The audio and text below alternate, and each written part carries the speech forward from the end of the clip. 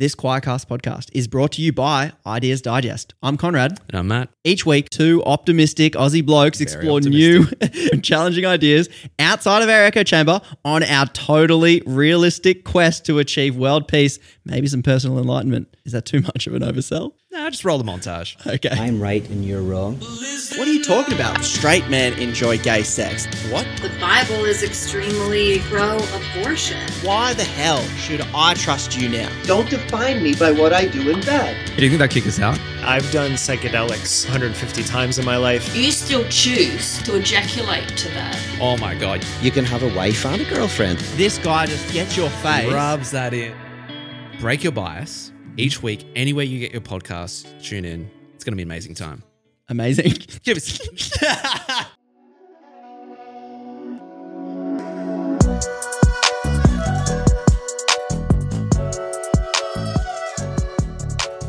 Hi friends, I'm Tim Whitaker and welcome to the New Evangelicals podcast. The New Evangelicals is an inclusive, Jesus-centered community that holds space for people marginalized by the evangelical church, advocates for accountability in the church, and helps you explore the Christian tradition beyond the basement of evangelical fundamentalism. This podcast is part of that work, so join us as we talk to people from all walks of life, lending their expertise and wisdom to us as we renegotiate our faith and find better paths forward.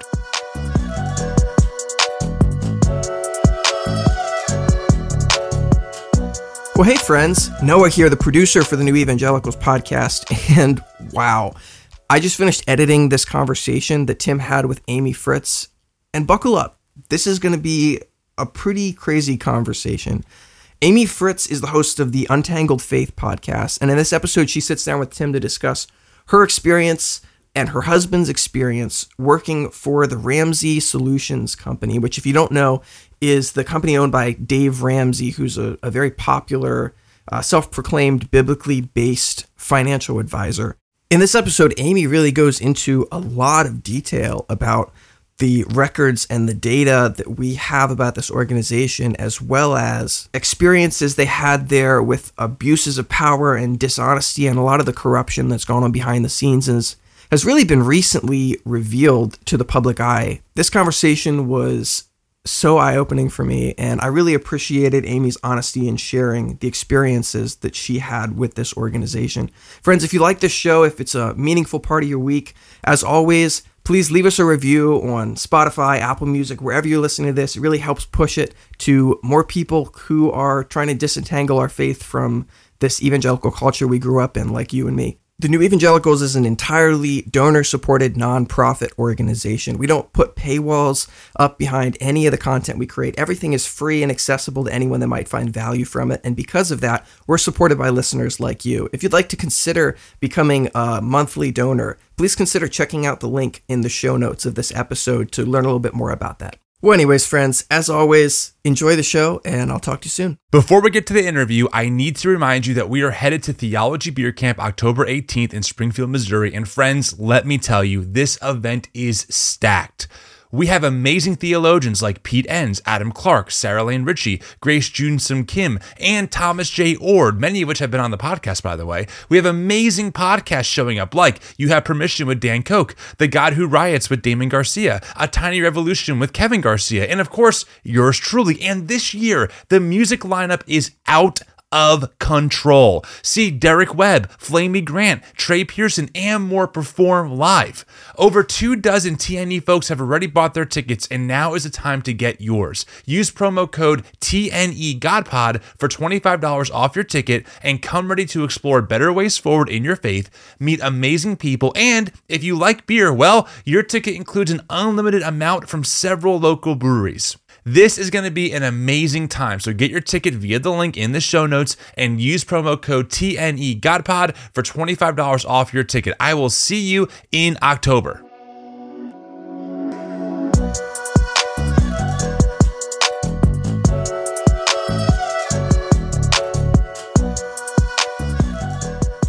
All right, Amy Fritz on the New Evangelicals podcast. You are the host of your own podcast, Untangled Faith. It's good for you, good to be here with you. So thank you for making time. Yes, it's so fun. You know, talking to other podcasters is the easiest podcast interview. You never run out of things to talk about. Well, I was going to ask you, whenever I get asked to be on someone else's podcast, I always say yes because I'm like, oh my God, you want me to talk about me and not interview someone? Absolutely. Yes. So Yes. do you feel the same way? Yeah, well, I think podcasters can hide behind interviews as a way to not really share their own thing or their own opinions. And so I'm like, put your voice out there. I want to hear what you actually think. So it's kind of fun to be able to use my voice here. Awesome. Well, before we get into today's main topic, I do want to know some of your background. I mean, did you grow up in evangelical spaces? You hold, you host a podcast called Untangled Faith. Give me some of the background and why you started the podcast. Yeah, I have all the credentials of growing up in white evangelical church. Focus on the Family played in the background. That was like the soundtrack of my life. Focus on the Family played by my mom on the radio in the house. And when we were driving, if I was in my dad's truck, it would be talk radio, conservative talk radio. Rush Limbaugh would be playing. Yes, this was yes, my it would be. spiritual formation. Would be all those things. I believed what they said. I believed they believed what they said. And then, as I was growing up and seeing that life didn't look exactly the same way and didn't follow all the same rules, that if I did all the things that James Dobson said I should do, that life would be great. Life is messy. And so, I had a lot of grief. I lost my mom really suddenly as a young adult. I'm going to turn off my phone here. And you just start asking some questions and realizing that some of this legalism stuff that happens is not helpful, not actually in the Bible, a lot of these things. And like, what is actually true and real and what stands up to scrutiny? And Jesus stands up to scrutiny. The truth holds up to scrutiny. And so my podcast is sort of about my journey of untangling, because my podcast is called Untangled Faith, like untangling and unbundling. Sky Jitani uses the term unbundling, all those extra things that should never have been a part of our faith to begin with. And it kind of came out of disillusionment and discouragement in the white evangelical church, where I'm like, I believe Jesus is who he says he is, but I think a lot of people are co-opting him, and I don't want to be one of those people who does. I want to hold on to my faith while untangling it from all the crap. So that's my thing, and have had several things along the way that, was like, what, it's time to talk, it's time to speak, and we have some big bumps along the way, and some of that we're going to talk about today. Yeah, well, thanks for sharing that. And of course, welcome to the party. As we both know, there's been a real explosion over the past maybe 3 to 4 years of a lot of us kind of waking up and being like, something kind of stinks, in this white evangelical space. And I'm not sure what it is. And then you start kind of pulling those threads. And before you know it, you have a podcast and you're just trying your best to navigate a new way forward. So thanks for sharing that. I do want to ask, and then we'll hop into, the topic. Was there for you, was your journey of untangling, was it like a lot of things that kind of added up, or was it like a moment where you went, that was the moment where I knew something was way wrong?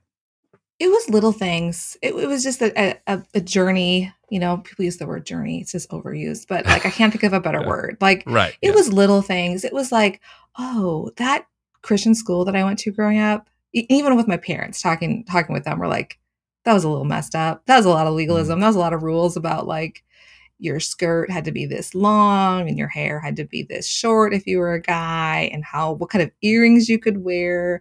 And I remember my mom saying at some point, I wish we would have just sent you to the different school down the road that was like, we love Jesus, but we don't have all these extra rules. And so it was kind of cool that my parents, my mom in particular, was sort of on that journey with me of like, we did the best we knew, but now we have some regrets along with you. And I think, first of all, it was seeing the legalism and sort of, and watching, some of these things implode, the IBLP stuff. Like, I had friends that were really close in the Gothard world, and then realizing, I started like following those stories in like 2010 and realizing, oh my goodness, this is a messed up thing, And so it was like little things along the way. All right, fair enough. Okay, so you reached out to me because you have quite the story to tell. We do, Your husband worked for a little known figure named Dave Ramsey, who I've never heard of before. He sounds like he's some no-name YouTube guy. Yeah, some no-name YouTuber. Yeah, he gives financial advice. That's what he's most well known for. He's syndicated. I mean, I think his radio show is like number 2 or number 3 in the country. Even in the secular world. So he's not just a Christian world guy. I have some questions about those numbers. Yeah. Yeah, I don't know how they measure that, but the fact is that he's very popular. And he actually was recently at an event I was at, which was Turning Point America's Pastors Conference. Yeah. Why was he there at the Pastors Summit? I have, when you interview me, I'll tell you my thoughts on that. All right. Okay. This is not about me in this episode, but for you, your husband worked for Dave Ramsey for how long? 2012 until 2019.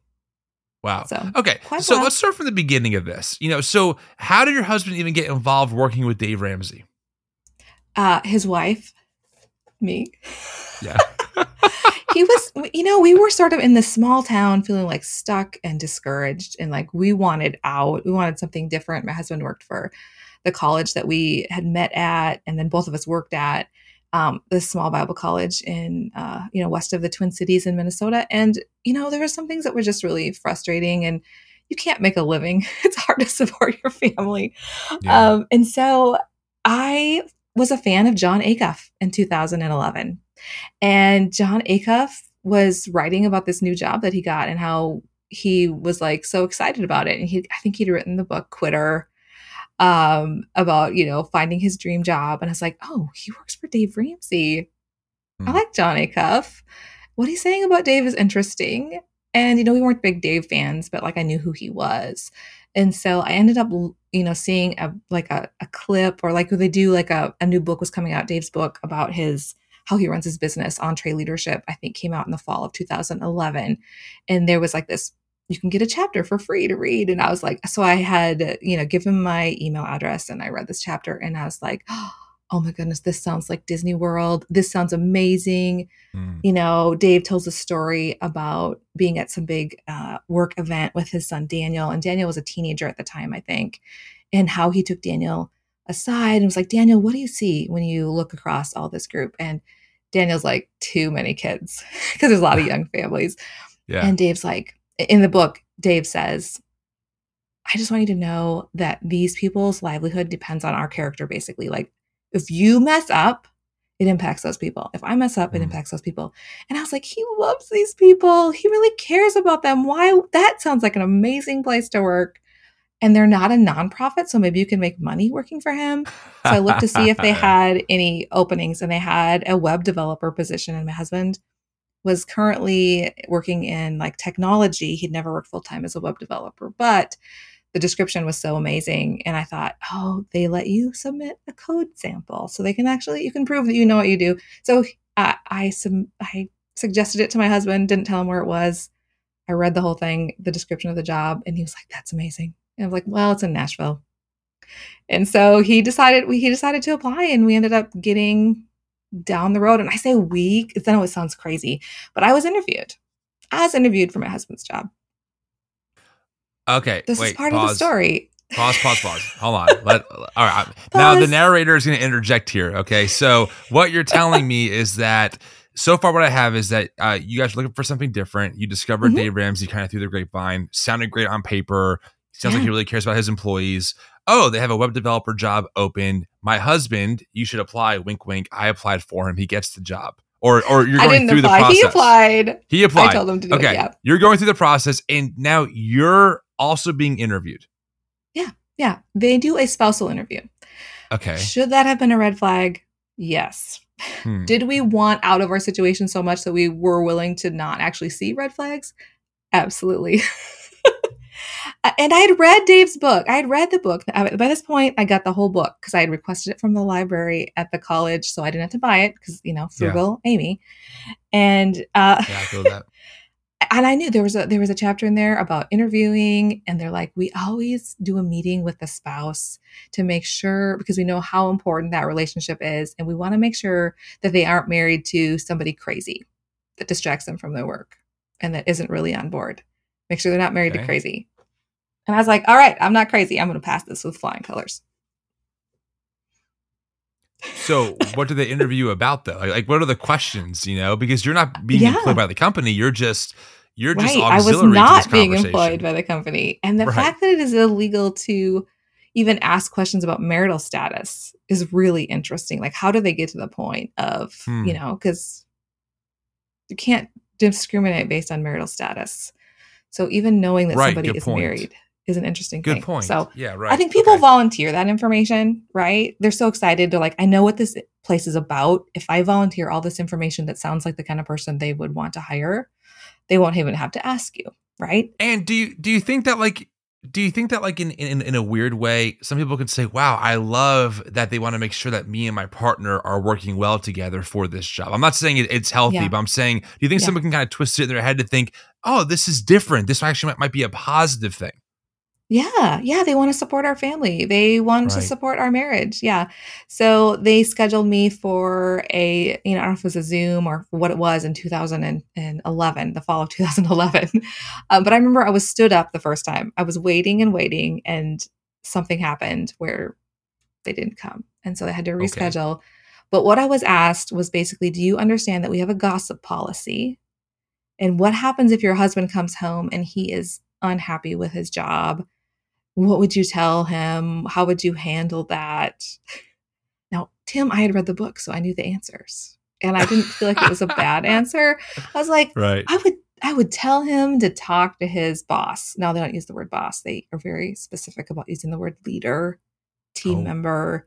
So I would tell him to talk to his leader. I would encourage him to do that. And so that was the right answer. And they just talked about what it was like to live in the area and asked me some questions. And I was just overwhelmed with excitement about the idea of moving there for the job. And I communicated that, and it was all, genuine. I was really excited about it.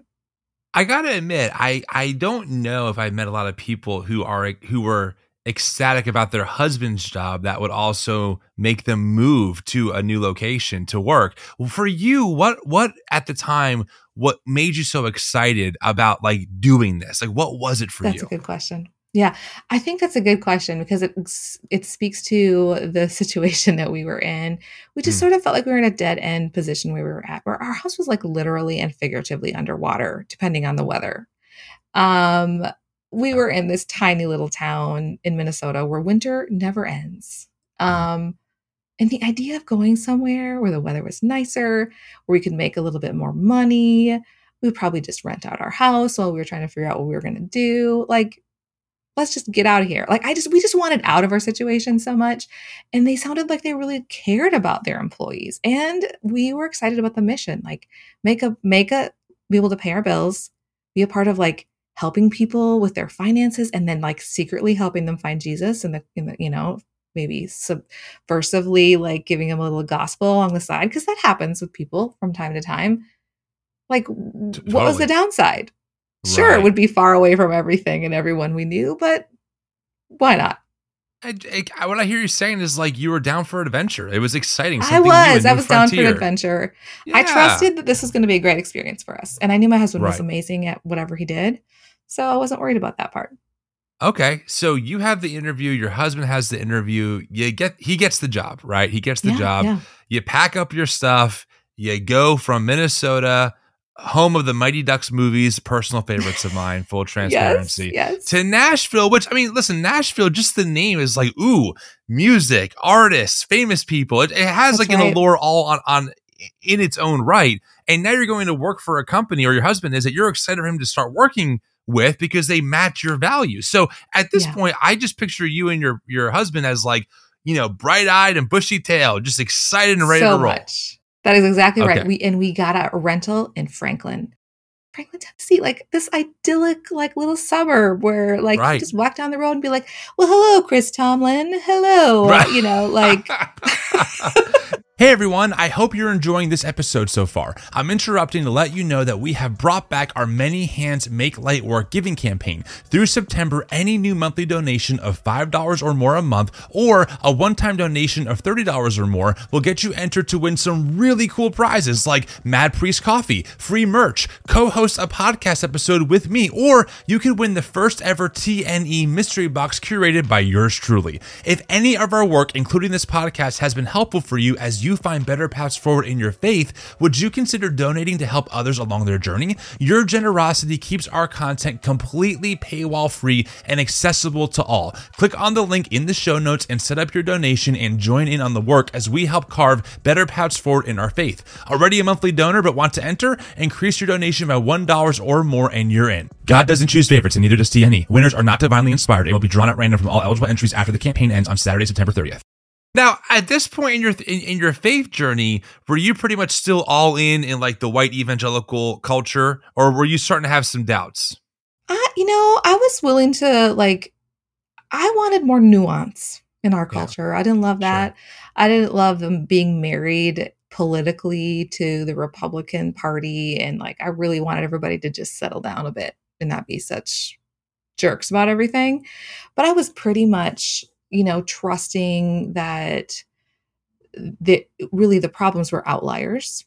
And, it wasn't really a systemic issue. There's a few bad apples here and there, but for the most part, everything's good.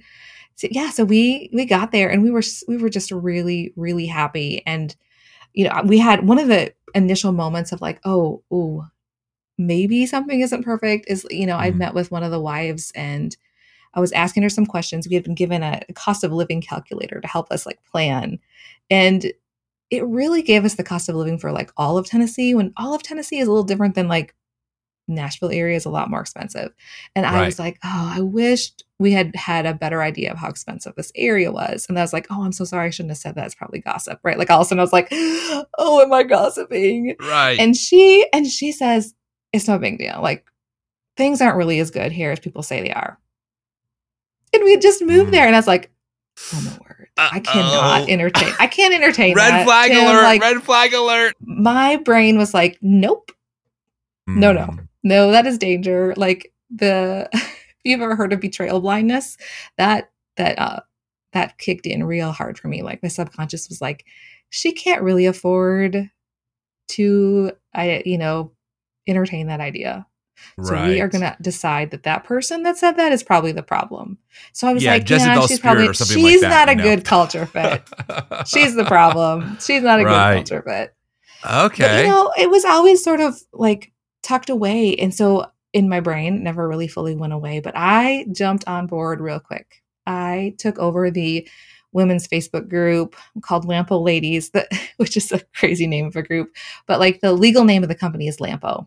And so they had a Facebook group for the women that work there, or the women who are married to guys that work there. And I took over adminning it with a friend, and I would help new people that moved into town, help them find places, tell them all about the area. I would drive them around when they came for an interview, if their husband was being interviewed. I would plan events. I was all in because I wanted people to have a good experience. I didn't want them to meet somebody and have them say on their first week there, it's not really as good as you think. Right. I didn't want that to happen to them. Yeah. How quickly did you jump into doing that? How many months into this? Several, just a few, not very many. But that's sort of who I am. Yeah. No, I get that. I'm very much that way too. If I believe in something, I'm all in very quickly. Okay. So you're a few months in, husband's working the job, you're running the Facebook group for the women. Okay, yes. I'll roll with that. When are there seeds for you that maybe were planted that now start getting watered of doubt of I'm not sure if everything is passing the smell test? The very first thing was, I think either the fall of 2013-ish or 14, where they had put out an article that was on their website called, things rich people do. And it was this list, they go to the gym, they don't go out to eat, they read this many books, they do all these things. And it created quite an uproar online. Rachel Held Evans wrote about it. Other people had weighed in. And I was oh, this article is bad. I know the difference between correlation and causation. And I felt like the person who wrote it was just like, this doesn't work for people in poverty. You can't Right. like go to the gym your way out of debt. And I wish there was more nuance, but Dave got super mad about it. And he just doubled down on being such a jerk about it. And I felt terrible. Sean Groves had written a blog post about it, and I had left a comment on it. In fact, the article wasn't even written in-house. They just shared it from some other guy that they thought it was great. And I'm like, I wonder if this author doesn't know the difference between correlation and causation. And the author actually chimed in, and he actually didn't. He said he basically had his own approach to data. And I was like, this is the most embarrassing thing. My husband works for Ramsey. They're promoting this guy who doesn't even know what correlation and causation, the difference between that is. And I just remember Nathan saying they had some sort of meeting, and Dave was so mad about people talking about it. And I thought for sure, because I had left a comment, that I had lost Nathan his job. Now, that is the weirdest thing to be afraid of. Nobody should have to be fearful that they give gentle pushback that they would cost their husband their job. But I think that was the first time where I had like this deep fear, like, oh no, I did something terrible. I'm going to get Nathan in trouble. And I'm not even working there. They're going to somehow scour the internet and find me. That is not a normal fear. That's not normal. Yeah, I mean, it can be normal in high control environments, right? Or like high control, like church environments. But usually in the workplace, leaving a comment. I mean, I used to work for Apple, and I was not afraid of leaving a negative comment on like a blog post about a product that I thought sucked. I wasn't worried about losing my job because of that or something. Okay, so you're like 3-4 years in. This article comes out. It kind of explodes. Dave is pissed because people don't like it. And then there was another explosion. And I don't know if you were following along around the time, but there came out an article probably within the next year from Matthew Paul Turner on the Daily Beast called Spies, Cash, and Fear, talking about something that had happened internally. And I could not say that it had not happened, because it definitely had happened. In one team meeting, they have a staff meeting every Monday, as long as everybody's in town, all the leaders that lead the meeting, if they're there, they have a meeting. And they basically, somebody from Ramsey leadership, maybe Dave himself, had infiltrated a Facebook group of former Ramsey employees and took screenshots, shared them with the team, said these are terrible, horrible people. And also, there are people internally that are giving information, and we're going to find them, and we're going to put a bounty. So if you know who these people are that are leaking information about us, we're going to give you money to turn them in. And so Matthew Paul Turner did an article about it. And I remember being just horrified and embarrassed by the whole thing, because it was true. I couldn't say it wasn't true. And it was really scary. It was a scary time. What did your husband think of this stuff? As he's actually, I mean, you're a little more on the outside looking in. He's on the inside doing the work. What was he thinking? Yeah, he loved his team. He loved doing web development. He wanted Dave to stop talking. Dave was the most stressful part of his job. If he did not have to think, he basically just did not pay attention to what he said or did. He didn't follow him. He's never on social media. He didn't listen to the show. He just was a worker bee and did his work. I always knew who Dave Ramsey was. I never got deep into his work until maybe like, I don't know, maybe 5 or 6 years ago. My local Philadelphia station started syndicating him, so I would listen that night. I mean, this is. At the time, I thought, this stuff is pretty helpful. I know rice and beans, beans and rice, yada yada. Yeah. But then he would say stuff where I'm like, guy kind of sounds like a dick. Like he just kind of sounds like a jerk sometimes. And I didn't really know what was going on behind the scenes. And that was shortly after that was when everything kind of blew up with I think a girl who got pregnant out of wedlock, the whole nine. And that was kind of the beginning for me of like, what I thought, by hearing him kind of matches. When did things for you kind of get progressively worse? Because you mentioned that you were scared from that comment, but I'm assuming nothing came of that. What was the next step? Yeah, we started having conversations just about things we felt concerned about over the years on our walks together. And we just hoped that they were just outlier things. Dave was listening to a few people giving him bad advice, and that maybe if Dave just would settle down a little bit and not be on Twitter and just like, I don't know, settle down and just get back to like the mission, that things would be okay. But, there was just they were building a new building. There was a push to make more and more money. Nathan felt more and more like angsty about the ways they were doing that, and had some concerns, and we were willing to talk about them. I didn't make him like go to his leader and not talk to me. Like, we talked about it.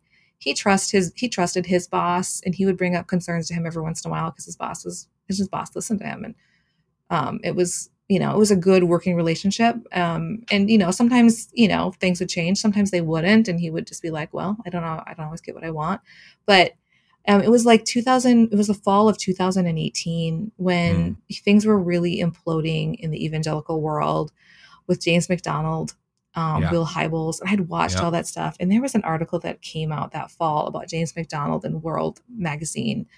And I read this long article. And by the time I got done with it, I thought, oh, okay, this guy sounds just like Dave. I can't say he doesn't. And I just knew in my heart that at some point I was going to wake up in the morning, turn on my phone, and I would see Dave in the news. That there would have been something. And like, it was not if it would happen, but when it would happen. I just knew. I knew that.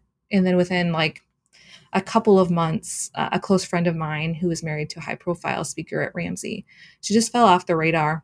She disappeared, and I was really nervous. And because I have a little Nancy Drew in me, and I decided I was going to figure out what was going on, I discovered evidence that the heir apparent to Dave, it looked like he was cheating on his spouse. And he was about to go on book tour. They had just invested, lots and lots of money into this book and this tour that was supposed to happen. And what now? And we can't gossip. And if we get this wrong, what do we do? So Nathan and I talked about it, prayed about for a really, really long time. Finally, he brought it to his boss, and then his boss was the canary in the coal mine for us. Like, we knew that if something was really bad, he would leave. Well, he did, with nothing lined up. And so, like before that guy left, he met with Nathan and said that the board knows that you have some similar concerns. They're going to want to meet with you. And so Nathan met with them, and they gaslit him. They basically said, things aren't what you think they are. And this guy's worked here for a really, really long time. He cheated on his wife a long time ago. And, you're just going to have to decide to trust us, or you know what you need to do. And so Nathan, really quick, how strong was the evidence that you had that this person was maybe being unfaithful to his spouse? Accusations from the other spouse that was being cheated on social media. Wow. I mean, usually spouses don't do that. Well, it was tweets sending him Bible verses about infidelity and adultery. Wow. So your husband goes to his leader, not superior. That leader ends up leaving, which is kind of like a wake up call for you both. And then the board talks to your husband and kind of reiterates whatever the company language is, that this happened a long time ago, whatever, forget about it, or kick rocks. Yeah. What do you and your husband decide to do from there? I think Nathan knew. I mean, we knew. We didn't want to say it, but we knew we didn't trust them. I mean, this was the first time it was like confirmed for us in real time, like that actually something terrible had happened. And like, why were they like defending the guy that Dave had already written in his book and said very clearly, like, if your spouse can't trust you, I can't trust you. You don't get to work for me. And so why was this guy still there, even though he had cheated on his wife while he worked there? And we didn't believe that it was only 10 years ago. Like, that did not make sense to us. Right. And so Nathan resigned with no job lined up at all. And we were scared, and we were quiet for a really long time. I finally connected with my friend. I went to the courthouse. I saw the records. And about a year after we left, while everybody was locked down on COVID, I wrote about it on my blog post about why Nathan finally left. And I was very careful about what I said. And a friend of ours that was still working there reached out to Nathan like that next day, took notes, believed us, and decided to do his own due diligence. And he decided to get another job. And when he went in to resign, he went and told them, like, I talked to Nathan and Amy. I do not like what you did. I don't like how you covered for this guy. And I went to the courthouse myself. And they basically said, well, it was just oral sex. And, we had to draw the line somewhere. And, we don't consider oral sex actual adultery. When you say that you went to the courthouse, sorry, was there like a legal record of all this stuff? Like, break that down because for this us. guy and his wife ended up getting divorced. The speaker for Dave, so there was divorce proceedings, and divorce records are public. Gotcha. And in the records, that's where you saw like the accusation of infidelity. That was the reason. Yeah. Gotcha. Okay. So you post that online on the blog. Someone from Dave Ramsey, an employee there picks it up and then confronts, I guess, leadership with this. And then they admit that, it wasn't technically sex. It was just oral sex, which is why we didn't do anything about it. Is that kind of like the story? Yeah. Wow. Now that's kind of frustrating. That scared because Ramsey. That scared them. Like they were freaked out. Like this is going to become public.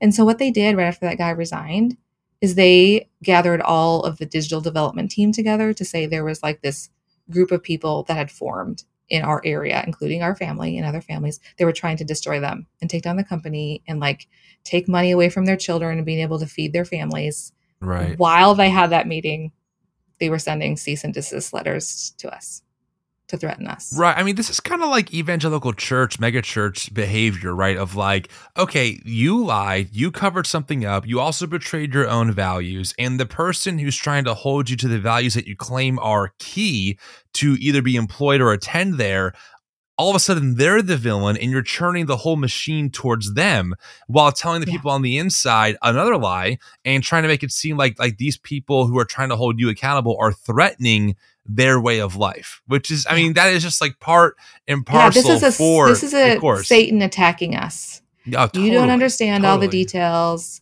This was a messy divorce. They're taking the wrong person's side. You don't really get it. I mean, they even had a local pastor there for that meeting where they gathered all the people together to say we had formed a coup. So there was a local pastor on stage, like giving credence to them.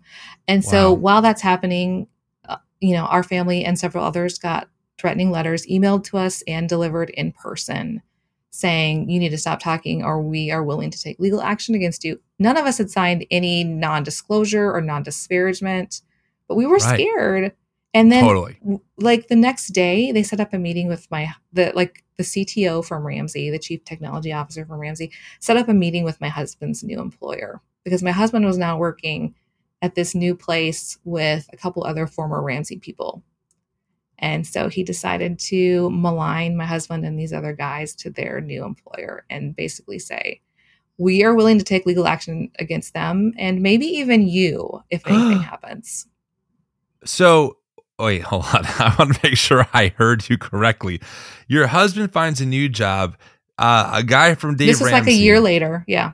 Mm-hmm. And the CTO, Chief Technical Officer, or whatever his name is, he finds where your husband's working, calls their headquarters and says, hey, just a heads up, this person's here and he's dangerous. And also, we might hold you accountable for anything that happens legally with that person.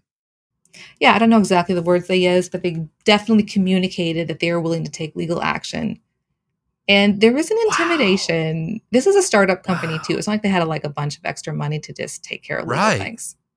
It was terrible. It was like Dave. I say this. I said this to people. I said it before. Like I was prepared for something to happen to us. I was not prepared for Dave to go after our friends. That was the hard thing. So one of those friends, they decided after all that, they just moved out of town. They just couldn't live here anymore. They went to their pastor, a local pastor, and said, hey, will you go with us to talk to Dave? Will you, we need to know, we just want to figure out what is going on. The pastor said, no, Dave's my friend too. Oof. Wow. Now, there were also some other stories that came out maybe a few years ago about other women who worked there, actually employed by Ramsey. I think one who got, maybe I'm misspeaking, so please correct me. You know more about this than I do, but I think she got pregnant out of wedlock or something like that and was either terminated or was threatening termination because she broke their sex outside of marriage policy. Can you speak more on that as well? Righteous living. Yeah, it's all connected.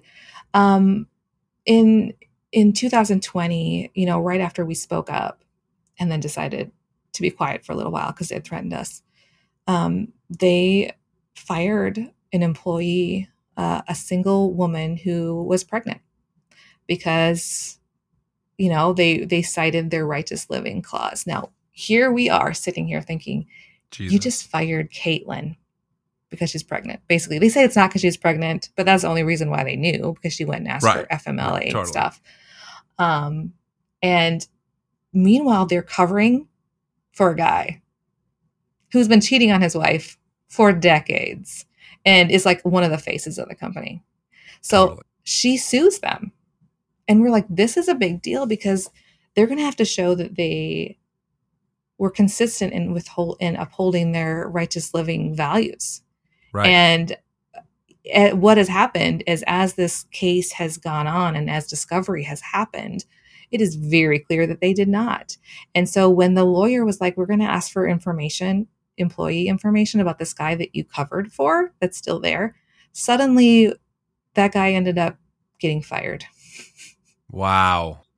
There was new information that came up, I guess. They didn't know about before. Yeah, we missed this part. Wow. Yeah. And, like, you've seen this because there's been a lot of reporting by Bob Smetana from Religion News Service. He is who I went to after I decided I was ready to go on the record about it. January of 2021, he wrote an article. And it was like the article heard around the world, because for the first time I can ever remember happening, Ramsey responded. They gave a response to the journalists when they asked for a comment before they printed it. They actually responded, and it sounded like Dave himself responded in a fit of rage.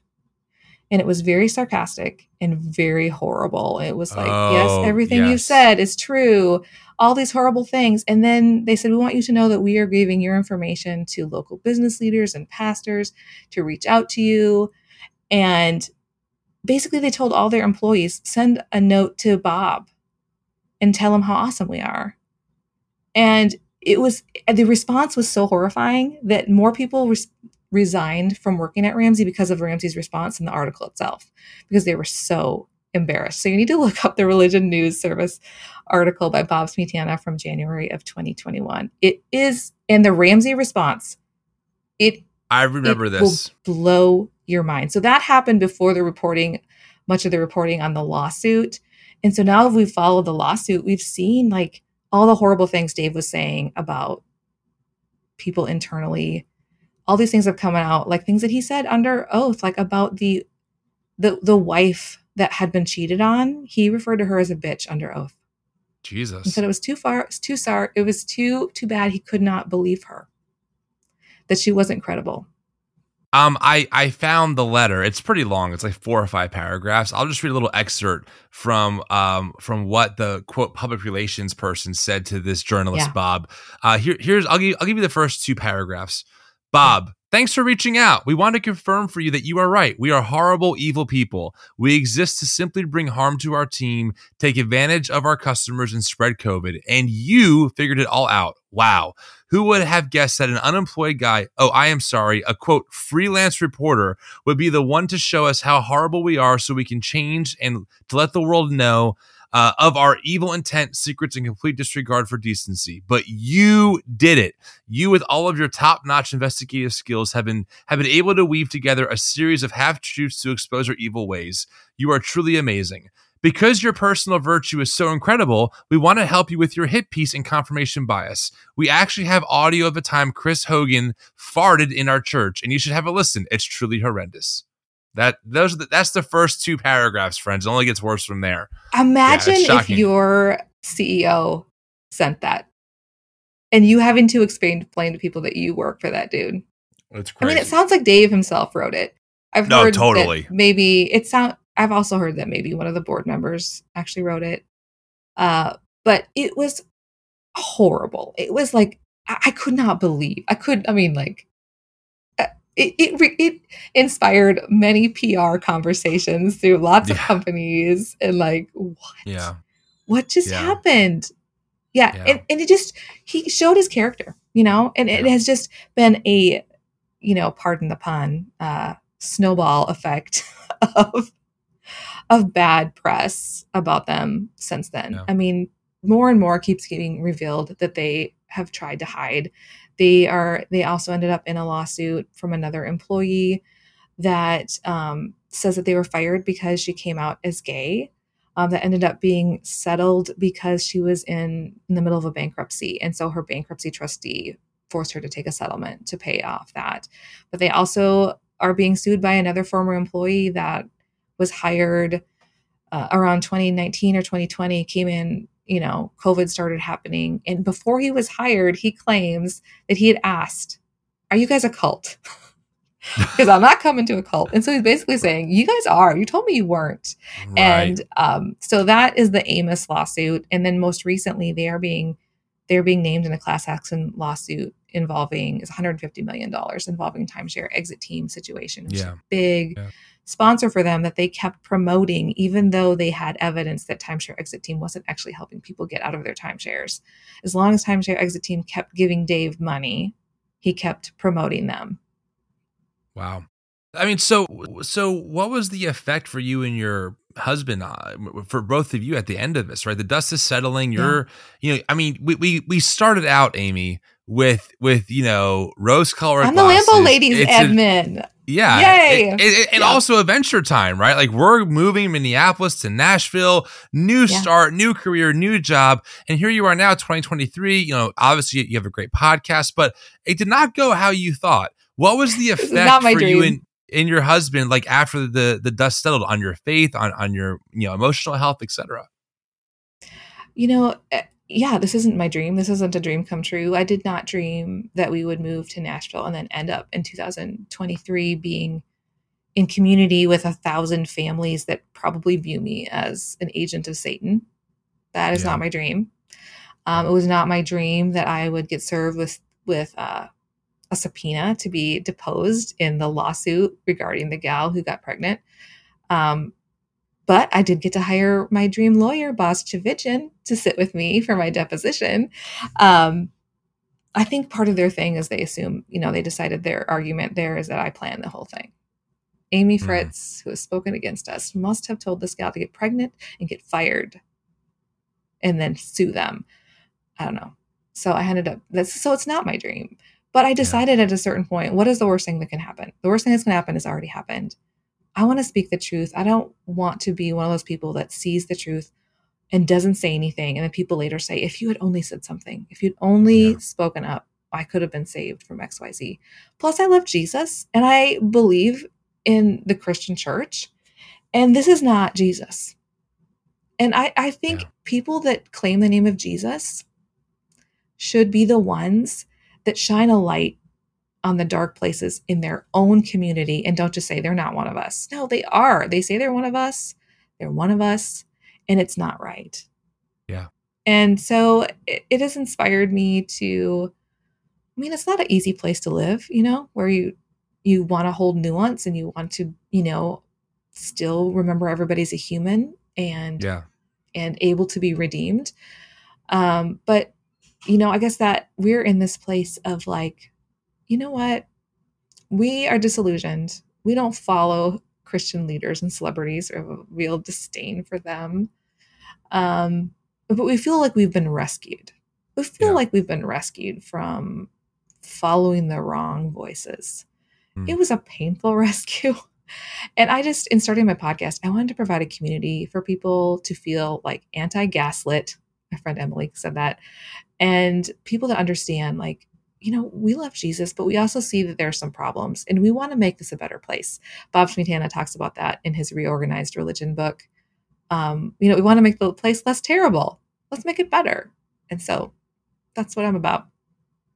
Well, I love that. I mean, Amy, I appreciate you sharing the story. I'm glad that you have, in a weird roundabout way, found like a new passion for the work that you're doing now, even though there was probably a lot of pain and scary days and nights to kind of get through that. Stories like this are really long. So I've got 8 8 episodes on my podcast if people want to listen to the whole drawn out thing. So I believe it. I mean, these stories are complicated, right? And like, how do you tell all the nuance in one sitting? So where can folks find your podcast and what's it called? Okay, so my podcast is called the Untangled Faith Podcast. You can find it anywhere you listen to podcasts by looking for Untangled Faith. I have a website, untangledfaithpodcast.com. I'm ridiculously easy to find on all the social medias. So just look for Amy Fritz or Untangled Faith. You will find me. I will welcome you. We have a beautiful beauty of broken community. It's a community of the broken. And I think you get that, at the New Evangelicals. Like, we are our own little community wanting to make our faith communities better places, one blog post, one podcast, one conversation at a time. Yes, one step at a time. Absolutely. Amy, it really was great having you and for having you share your story. Thanks for being vulnerable on the podcast. You're welcome. Sure we'll talk again soon. Yeah, let's do this again. I'm in.